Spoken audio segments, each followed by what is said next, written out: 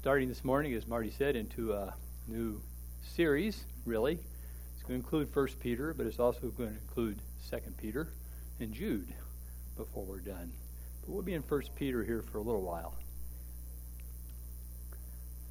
1 Peter generally follows the typical format for personal letters in the first century Greek-speaking world. It always starts with the name of the sender, then the recipients, then a salutation, sometimes a thanksgiving, the body of the message, which may include some moral exhortations of some kind, and a closing, often with personal greetings. And we'll see the first three of these right away when we get into 1 Peter, as we take a look at the only text we're going to cover this morning, which is the first two verses. Now, I'm not going to bore you with an extensive exegesis of all the Greek and stuff in the first two verses, just a little bit. But in the past, we've done separate times when we've done sort of a background for a book. And what we decided to do this time, we're going to just fold it into this first session on 1 Peter. So if you're missing that background information, that time, then we're going to have that anyway. Or if you tried to avoid those, now you're stuck with it. Okay, so, first two verses. Peter, an apostle of Jesus Christ, to those who are elect exiles of the dispersion in Pontus, Galatia, Cappadocia, Asia, Bithynia, according to the foreknowledge of God the Father and the sanctification of the Spirit, for obedience to Jesus Christ and for sprinkling with his blood, may grace and peace be multiplied to you. Sender, recipient, salutation. There's the first parts of it. The salutation at the end of verse 2 there also followed an alteration that you often find in the New Testament writers. Instead of the word for greetings, which in Greek is some form of kairo, the word kairo, the New Testament writers often substituted the word grace, which is charis. So a little bit of a play on words there. And they often followed that with the addition and peace, which draws upon the Hebrew shalom. And here we have in Peter, we also have this additional may be multiplied. That's all one word at the end of the Greek phrase. It's found in 2 Peter and Jude. And interestingly enough, in letters written in Greek by a guy known as Gamaliel II, he was the son of the famous Gamaliel from Acts in the New Testament, who was also Paul's teacher, as when he was a rabbi. And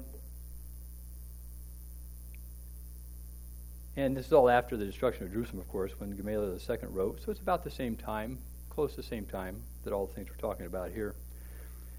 Now, his salutation didn't include the word grace, but it did say, may peace be multiplied to you, or shalom be multiplied to you.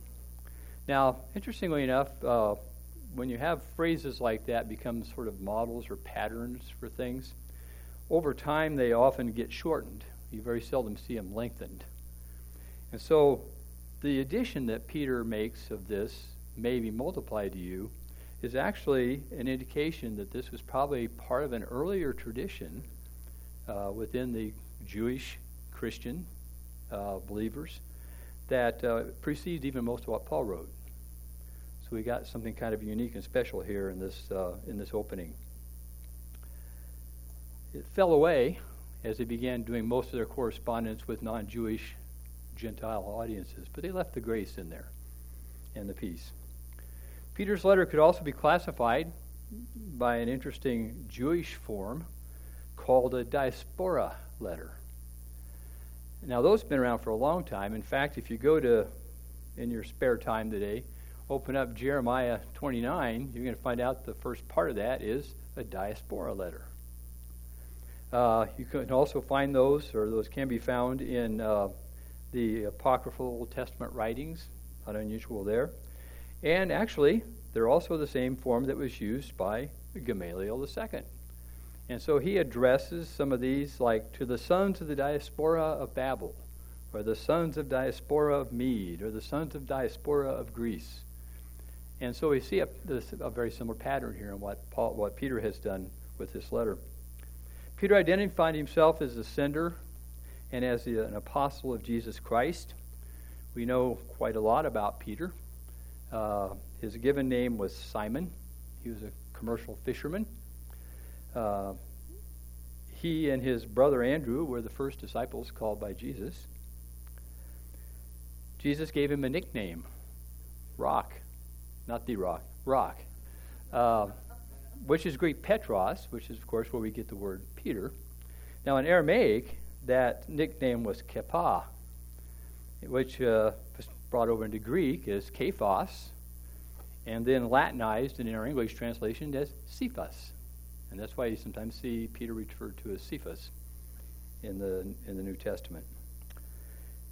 Peter is frequently mentioned in the four Gospels. Together with his brother James and John, he was privileged to witness the transfiguration with the brothers James and John, not his brothers in the Lord, James and John, but the transfiguration of Jesus. After the death and ascension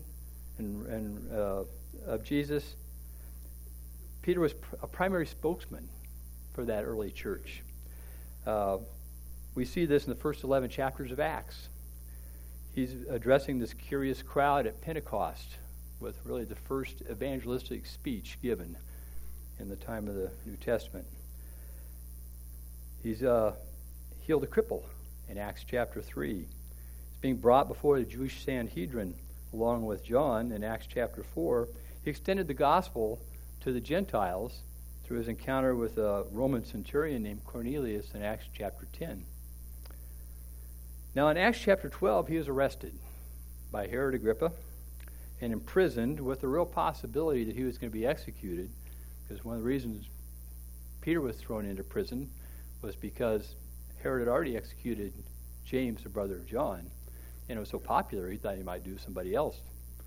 So Peter, we know, if you remember that story, was miraculously released from that imprisonment.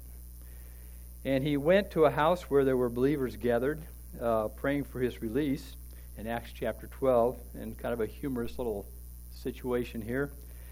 He went and knocked on the door of the gateway, and a servant girl named Rhoda came to answer, and recognizing Peter's voice, in her joy she didn't open the gate, but ran and reported to everybody that Peter was standing at the gate. And of course, they all guffawed this. Oh, no, that can't be him. It's probably his ghost or something. He's been killed. We probably lost him. Well, it ended up he just kept knocking, and they finally let Peter in. And he described to them how the Lord had released him from this prison. And he said, tell these things. Tell this to James, that's the brother of Jesus in this case, and to the other brothers and sisters in the church. And then he departed, it says, and went to another place. Where did he go? We're just told he went away, someplace else. Peter shows up again at the Council of Jerusalem in Acts chapter 15, but that's the last time we see him in Acts. Paul recorded a visit by Peter to Antioch in Galatians chapter 2, but there's some debate about whether that was before or after the Council of Jerusalem.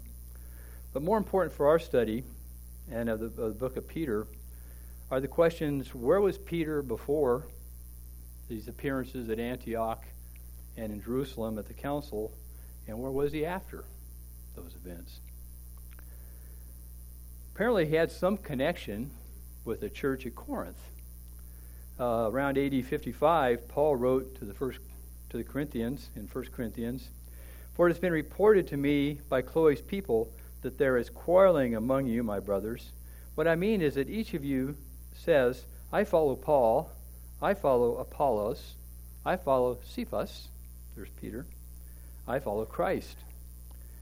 This would infer that Peter was engaged in some kind of evangelism and ministry in a Greek-speaking area near Corinth. We also know that he was traveling from 1 Corinthians because Paul rhetorically asked the question to the Corinthians, "Do we not have the right to take along a believing wife, as do the other apostles and the brothers of the Lord and Cephas?" in their travels and their ministry? The answer to the question about where Peter was after this miraculous escape from prison appears to be, kind of many places as far as the New Testament goes. Outside of the New Testament, there's a very strong tradition that Peter spent a lot of time in Rome after he left. He was probably not permanently in Rome. That's implied by nothing else if by the fact his name is left off of all the greetings at the end of Paul's letter to the Romans, which is in about 55 A.D. It may have been something of a headquarters for him. The late 3rd, 4th century Christian historian Eusebius reported sources that we no longer have that located Peter in Rome as early as 42 A.D. And it was probably in Rome when he wrote this letter. At the very end, in chapter 5, we'll look at this again, but he has this cryptic phrase, "She who is at Babylon, who is likewise chosen, sends you greetings." So the consensus is that that's a reference to the church in Rome, and Babylon's kind of a code word. Rome at this time was the capital of a dominant empire, and Babylon was the capital of an Old Testament empire that exiled the Jews, that deported them all from their land. A widely accepted date for the letter for 1 Peter is in the early 60s. You can kind of reason through this. The early church tradition held that Peter was executed in Rome by Nero shortly after Paul's execution in the same circumstances. Since Nero's reign ended in 68 A.D., it had been written before then. We also need to allow for 2 Peter to be written. So he has to be around long enough to do that, because we'll see that 2 Peter claims to be the second letter that Peter wrote to these people before he died or was executed, which pushes the latest date back into the mid-60s. And there are some commentators that argue for dating the letter even much earlier, during the time period between when Claudius threw all the Jews out of Rome. Peter probably went with them as well, and when Nero took over. So that was in 54, between around 50 to 54, somewhere in that time. From early church history, we know that Peter has been the accepted author of both the letters bearing his name. Some of the early church fathers that attest to that all lived in the 2nd century. Irenaeus quotes from 1 Peter. There's probably some quotes from Peter in Polycarp's writings and his letters. Clement of Alexandria, Tertullian. It seems unlikely that whoever delivered the letter would knowingly let the recipients think that Peter sent it to them if somebody else wrote it.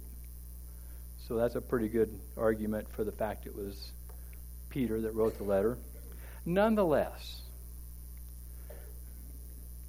with the rise of form criticism and evolutionary theories of religion in the 19th century, it became very popular to argue that the letter was written long after Peter died and his name was just lent to it for authority. And there's even more recently some more conservative, not a lot, but some more conservative Christian scholars who have taken the position that this letter is synonymous.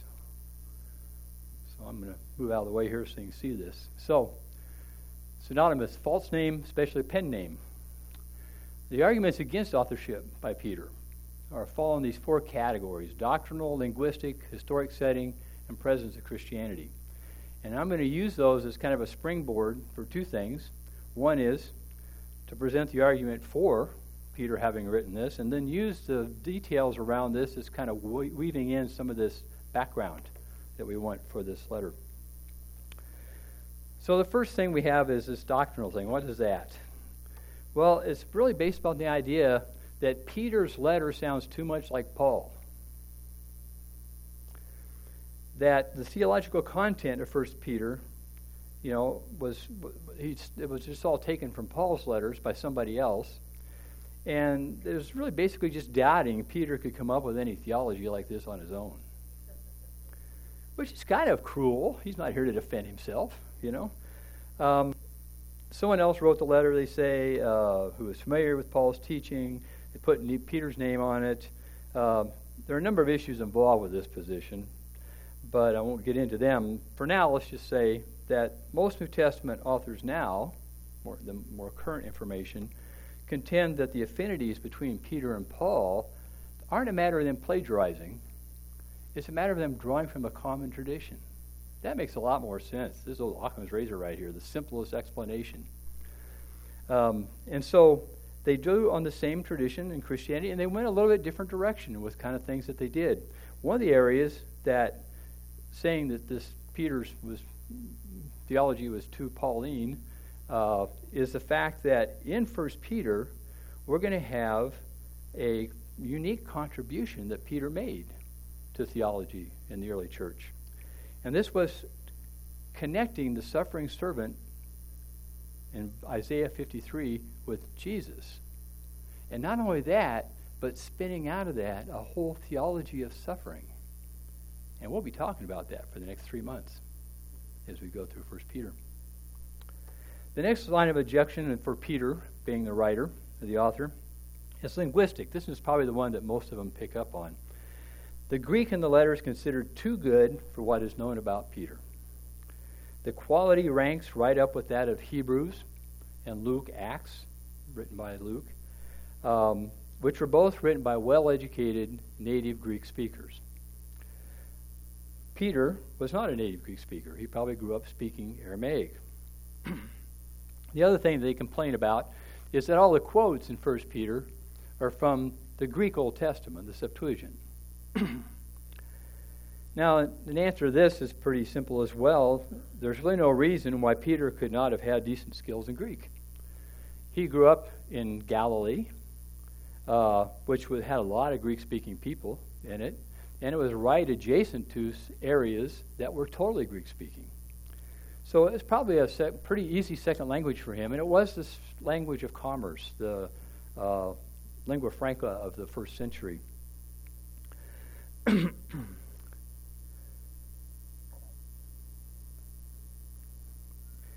That helps some as a second language, but it doesn't account for the quality of the Greek. The difference between the Greek in 1 Peter and 2 Peter. And you can't see that as much in the English, but they really are very, very different in the vocabulary and the syntax. So how do we account for this literary quality in 1 Peter?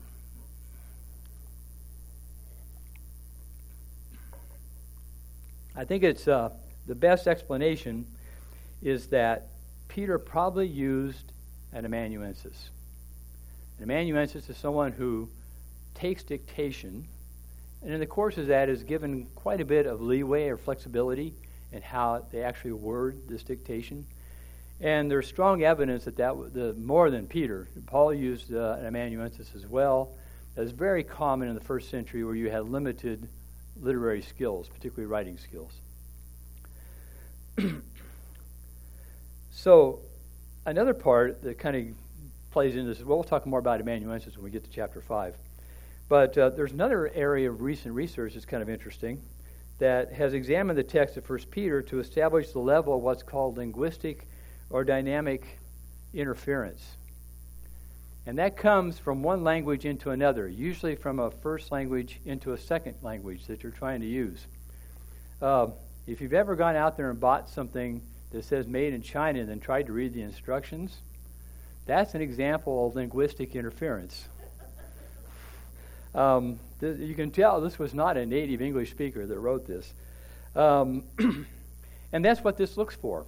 So if Peter spoke Aramaic as his first language, do we see linguistic interference in what was written in 1 Peter?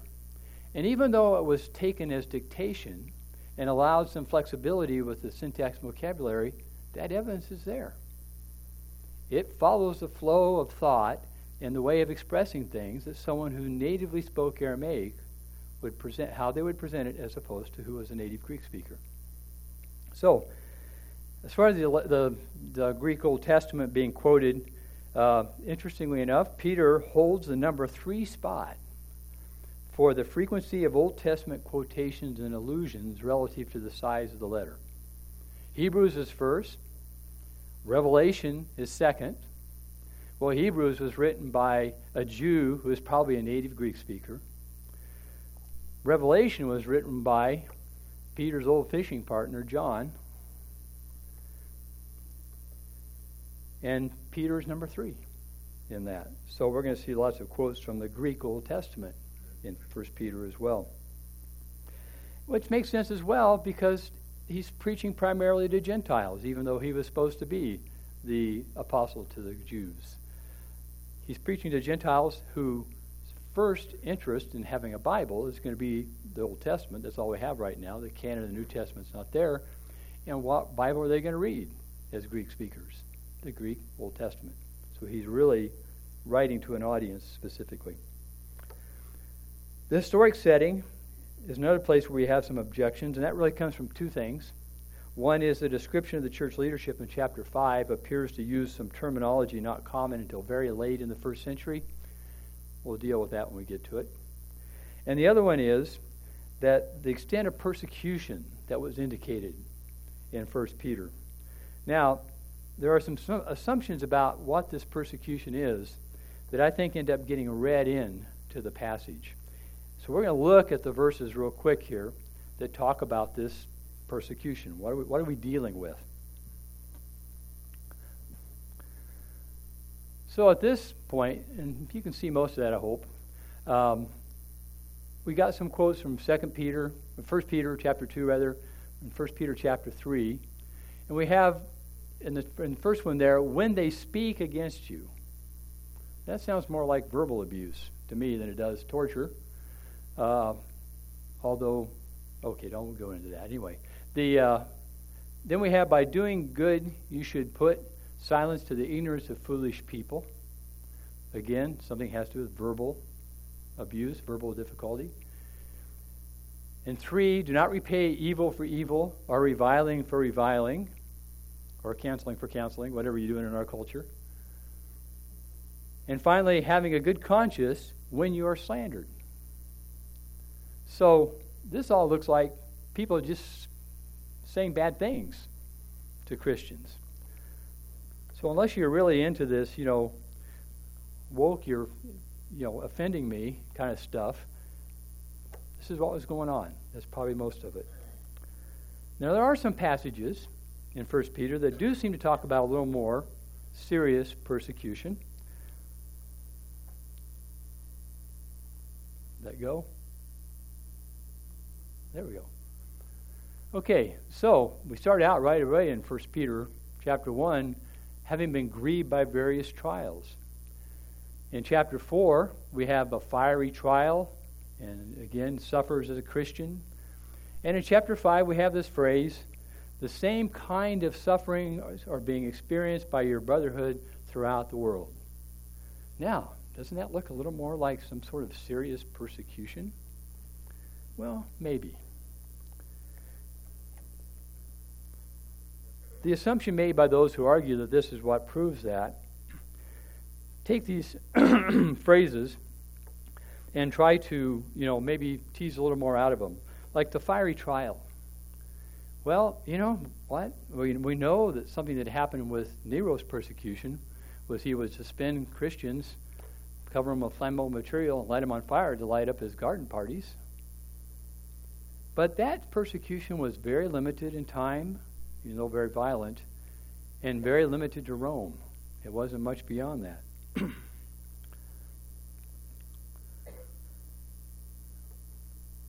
I think it's just as easy to see this fiery trial as a metaphor that you see throughout the New Testament for refining our faith. Refining how? Sometimes the New Testament writers use refining like you refine gold in a fire. Turn the heat up. And so we have this, I think, really more like what we see in chapter 1, a tested genuineness of your faith is what this fiery trial is all about. Another example for reaching this formal persecution thing is really the last verse that we looked at here in chapter 5 about those throughout the world, suffering throughout the world. But again, there really wasn't any empire-wide systematic persecution of the church until the end of the 2nd century, which is long after even the late daters of Peter would have Peter written. At the time that we closest to this would be the persecution under Domitian. We talked about that a little bit when we talked about Revelation. But again, that was sporadic. It was just certain areas. And then under his follower Trajan, you did have Christianity outlawed as a religion. But it took that long to the end of the 1st century before the Romans figured out that the Jews and Christians were different.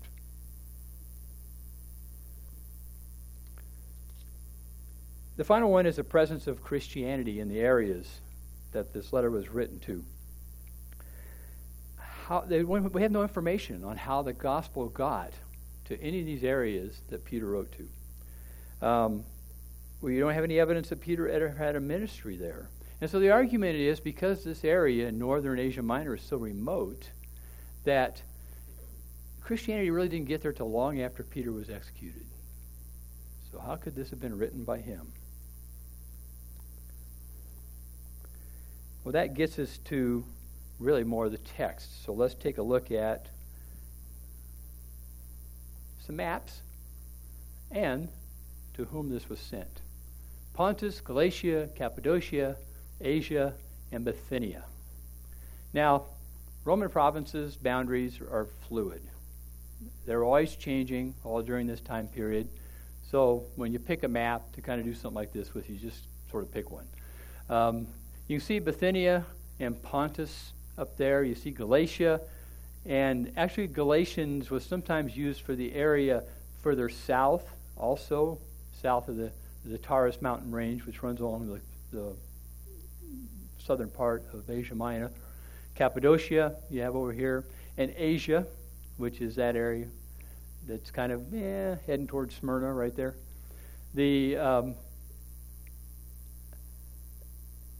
This was not a completely isolated area up on the north, but we don't know much about how the gospel got there.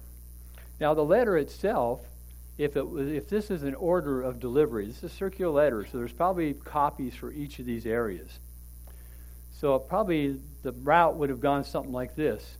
Whoever delivered it took a ship across the Black Sea and landed at one of these two ports up here in the northeast. And then they moved south into Galatia, and then back east to Cappadocia, then across to Asia. But again, all of this is north of the Taurus mountain range, even though it's fairly, and there's lots of roads and things in there, even though it's not real densely populated. And then finally, northwest again into Bithynia to kind of complete the circuit. So let's think a little bit about how the gospel may have gotten to this areas. We know Paul didn't take it. In Acts chapter 16, it recalls how Paul and his associates went through the region of southern part of Galatia and Phrygia, having been forbidden by the Holy Spirit to speak the word in Asia. And when they had come to Mysia, I added that one up there, you can see where that is, Mysia, and we're going to go into Bithynia. It says the Spirit of Jesus would not allow them to do so. So it wasn't Paul. It wasn't his direct connection there. There are other possibilities. Historical records at the time indicate that there are substantial communities of Jews in the north of Asia Minor. In fact, in Acts chapter 2, where it has that list of those who were attending the Feast of Pentecost, it says Parthians and Medes and Elamites and residents of Mesopotamia, Judea, Cappadocia, Pontus, and Asia. It's possible that some who heard Peter's message may have been among those converted at Pentecost. And then they took that message, their new faith, back to their homelands. Another possibility was the gospel was spread from the churches founded in the more popular areas to the south and to the southeast, like Ephesus. We know that Epaphras was one of Paul's converts who took the Christianity from Ephesus and took it to the Lycus Valley, to Colossae and Hierapolis and Laodicea. Those were more on the interior. There's no reason why people couldn't take it further.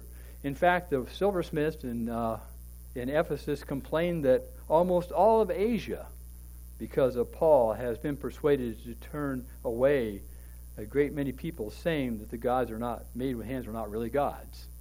It's cutting into their business.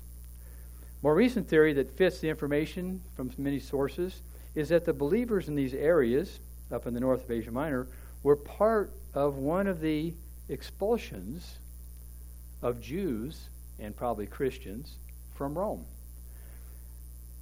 We have one of those recorded in the New Testament. In Acts chapter 18, Paul was visiting Corinth. When he came to Corinth, he found a Jew named Aquila, who was a native of Pontus,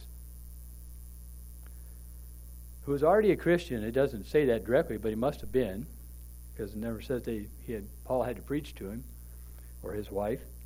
And recently came from Italy with his wife Priscilla because Claudius had commanded all the Jews to leave Rome.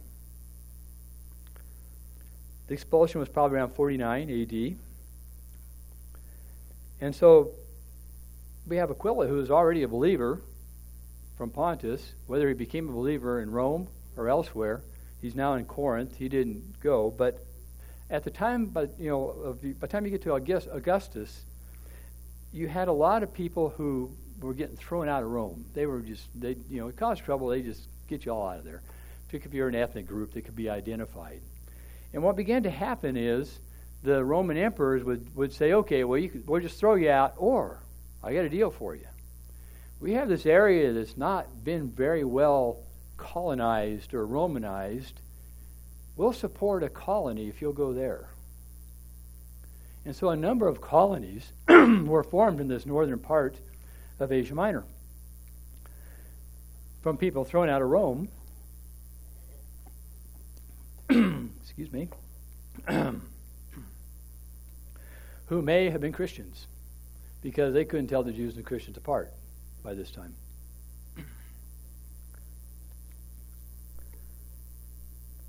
They were exiles, which is a foreshadowing, both literally and metaphorically.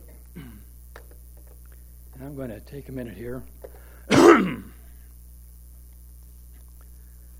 do my Demosthenes imitation. Anybody know who Demosthenes was? Famous Greek orator who improved his speaking skills by speaking with pebbles in his mouth.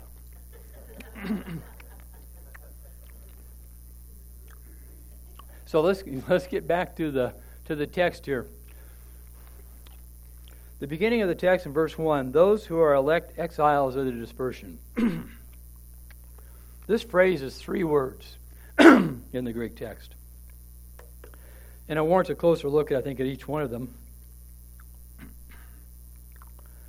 The first word, which is translated to those who are elect, it's only one word, is eklektos, which means chosen or elect. The word's used 22 times in the New Testament. We most recently saw it in our study in Revelation in chapter 17, verse 14, where the conquering Lamb, who is also the King of Kings and the Lord of Lords, had with him those who are called and chosen, eklektos, and faithful. Before that, we saw it in our study of Paul's prison epistles in Colossians 3, where he exhorts the Colossians to put on then as God's chosen ones, holy and beloved, compassionate hearts, kindness, humility, meekness, patience. It will be used 3 times in chapter 2. I'll leave those for Marty to get to. But I would make the note here that God's election, or choosing, both ancient and modern, is what makes them exiles,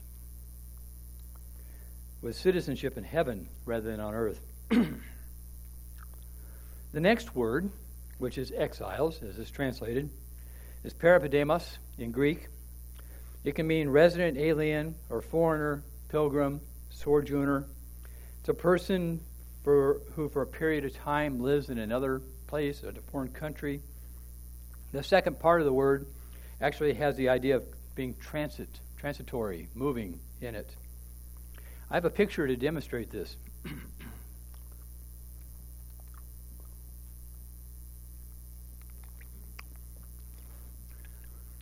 It's my brother.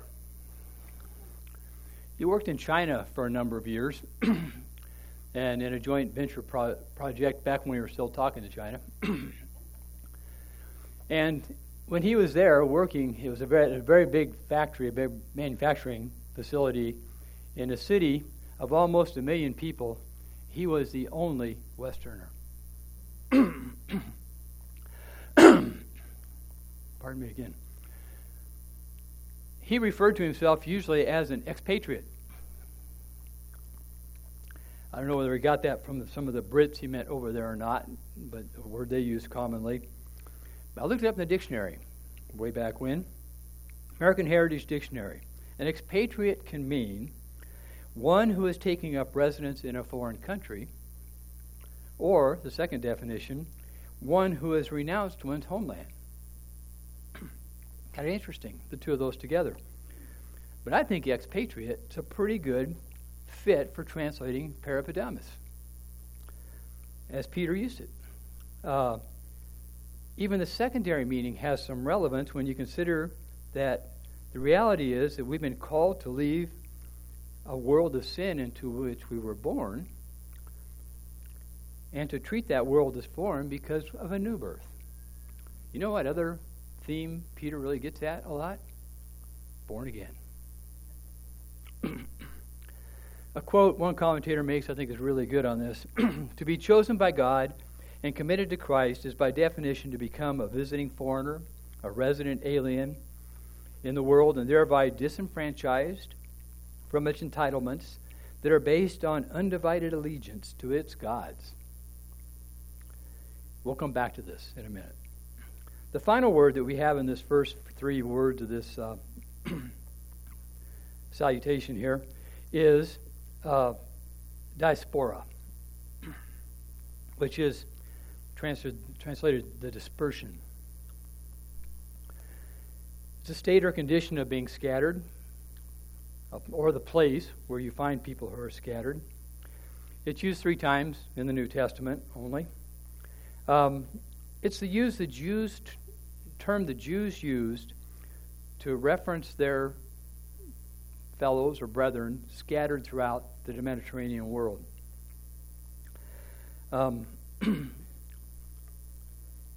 Having the word diaspora in chapter 1, verse 1, and then having Babylon in chapter 5, verse 13, is really an invitation for the Christian exiles in Asia Minor here to see their own situation as parallel with that of God's people scattered throughout the world. The next verse begins, verse 2, with a set of 3 prepositional phrases that all modify eklektos, or elect, or chosen. The phrases introduced important New Testament terminology of salvation, and they all reflect kind of a Trinitarian relationship. You can see it there. It starts according to the foreknowledge of God the Father and the sanctification of the Spirit for obedience to Jesus Christ and for sprinkling of His blood. If you kind of lay these out as the 3 phrases, think of each one starting with the phrase part to those elect or chosen. According to foreknowledge of God, by or in sanctification or holiness of the Spirit, for obedience and sprinkling with blood of Jesus Christ.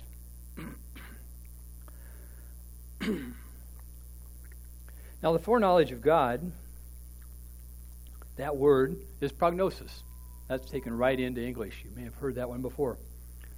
I know Ben has. In the New Testament, it's only used twice here, and interestingly enough, in Peter's speech at Pentecost. It was used there to refer to the foreknowledge that God had of Jesus being delivered up. The verb that's related to this is used in chapter 1 of 1 Peter, that again of Jesus, he was foreknown before the foundation of the world. And interestingly, we can connect this theologically with Paul's writing in Romans 8:29, where he says, "For those whom he foreknew, he also predestined to be conformed to the image of his Son." Theologian Millard Erickson notes that there's a Hebrew word behind both these words in Greek, foreknowledge and to foreknow, and that it signifies more than an advanced knowledge or precognition. It carries the connotation of a very positive and intimate relationship. This then is not a neutral advanced knowledge of what someone will do, but an affirmative choice of that person. The references to foreknowledge in Romans 8:29 and 1 Peter 1:1 and 2 are presenting knowledge not as the grounds for predestination, but as a confirmation of it. We're chosen. We learned that in Revelation, written in the Lamb's Book of Life before the foundation of the world. The next phrase, the sanctification, or setting apart or making holy, could all mean that, of those who are elect or chosen, is accomplished in or by the Holy Spirit. This begins with the Spirit convicting us of sin and righteousness and judgment, continuing to lead us into truth, produces in us the fruit of the Spirit, affirms we are in Christ, and indwells us to produce a life of righteousness. The final prepositional phrase, we find out that the sanctification of the Spirit is for a purpose, and that purpose is for obedience and sprinkling with blood. Now, there's some debate regarding the syntax of this last phrase, which is why a lot of differences in different translations and how they put it. What I have up here is a literal rendering of it. And I think the best understanding of what Peter was doing here was he was making an allusion to Exodus 24. Now that situation in Exodus, we have Moses there. He's read the words of the Lord and all the rules to the people. And they answered him with one voice that they would obey all the words of the Lord has spoken. Well, Moses then reads them the book of the covenant, which may be just the same thing again. And the people again say, all that the Lord has spoken we will do, and will be obedient. Finally, Moses sprinkled blood from the sacrifice on the people, which was an act of ceremonial cleansing. And while he was doing that, said, behold the blood of the covenant. Now, Peter will talk about obedience 2 more times in chapter 1. And of course, the story of Exodus didn't turn out so well. Before they even finalized the covenant, they were making a golden calf. But I think it's significant that in Exodus, it was the beginning of this sojourn, the beginning of this journey through the wilderness to the promised land. And the writers in the New Testament take that as a metaphor for the Christian life. One of those places we see that is in Hebrews chapter 12. It says, we've come to Mount Zion, to the city of the living God, the heavenly Jerusalem, to the innumerable angels in festal gathering, and all the assembly of the firstborn who are enrolled in heaven, and to God, the judge of all, and to the spirits of the righteous made perfect, and to Jesus, the mediator of a new covenant, and to the sprinkling blood that speaks a better word than the blood of Abel. The word sprinkling is the same word that's used here in the Septuagint that we have in 1 Peter. The new covenant. The new covenant is different because that salvation, as we see in this little 3 phrases in verse 2, makes our salvation completely the Lord's doing. It's a work of grace. Now I want to come back to this discussion briefly here of exiles and expatriates,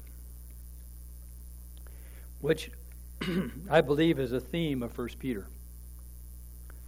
For certain, it means living our lives in accordance with the Word of God, with the values of our true home. Peter wanted his audience to be clear about the reality of what they can expect from a world that perceived them as strange and foreign.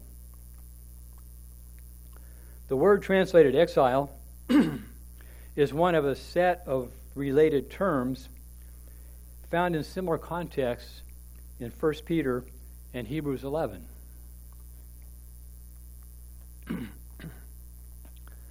Now, for those of you who like doing word studies and getting into this kind of stuff, slide is especially for you.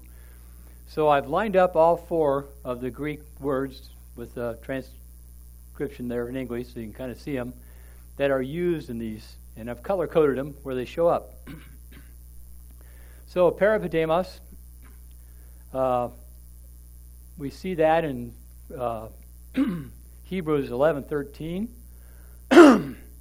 that they were strangers and exiles on the earth. Those who, these people from the Old Testament saints. And we have this again in 1 Peter 1, verse 1. And then we have it again in chapter 2, verse 11, as sojourners and exiles. He's encouraged the recipients of his letter to abstain from the passions of the flesh, that wage war against your soul. And the second word here, sojourners, is up there right next to it. Paroikos,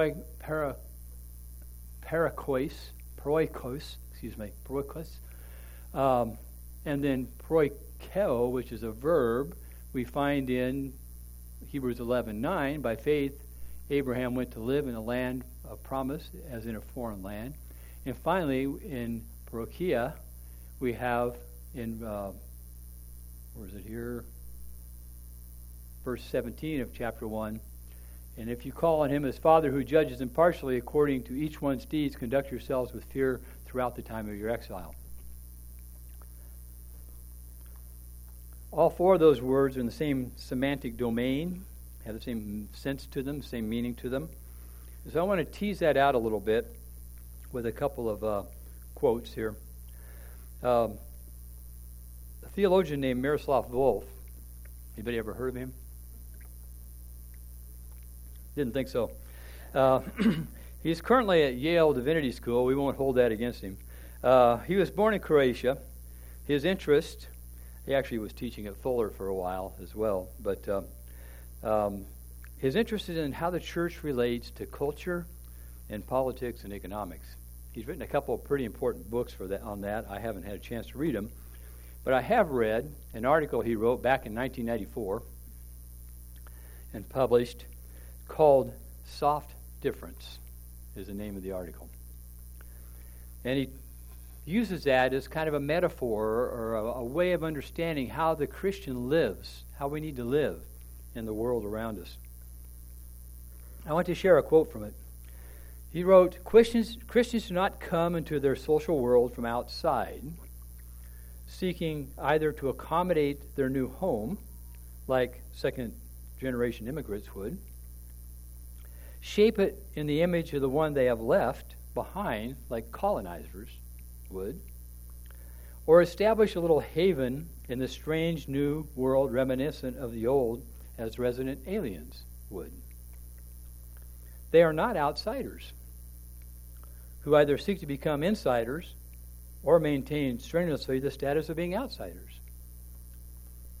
Christians are insiders who have diverted from their culture by being born again. They are by definition those who are not what they used to be, those who do not live like they used to live. The sense of being an exile or expatriate during our time on this earth has 2 dimensions to it.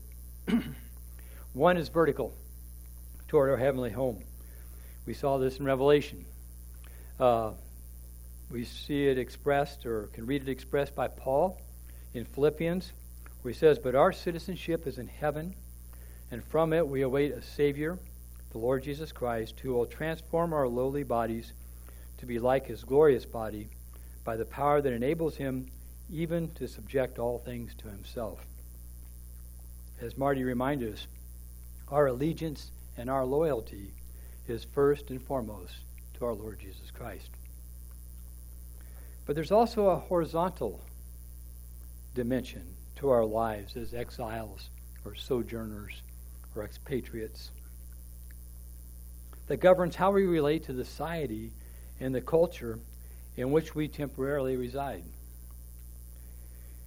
Peter used these terms, I think, to distance his readers from the hold their society may have had over them before they came to Christ, or even after they were trying to live the Christian life. But he does not call for withdrawal from society. Instead, he encourages Christian engagement with society in a manner that might be expected of foreigners who wish to maintain their identity where they originally were from, in this case, our heavenly identity. He exhorted them to dwell respectfully, that's an important theme in 1 Peter, in their host nation, but participate in its culture only to the extent that its values and customs coincide with the ones they want to preserve, or the ones we want to preserve. Now, this idea of being exiles, of being expatriates, this idea of being in the world and not of it, is a challenge, a big challenge. But this metaphor of exiles or foreigners is one that stuck, I think.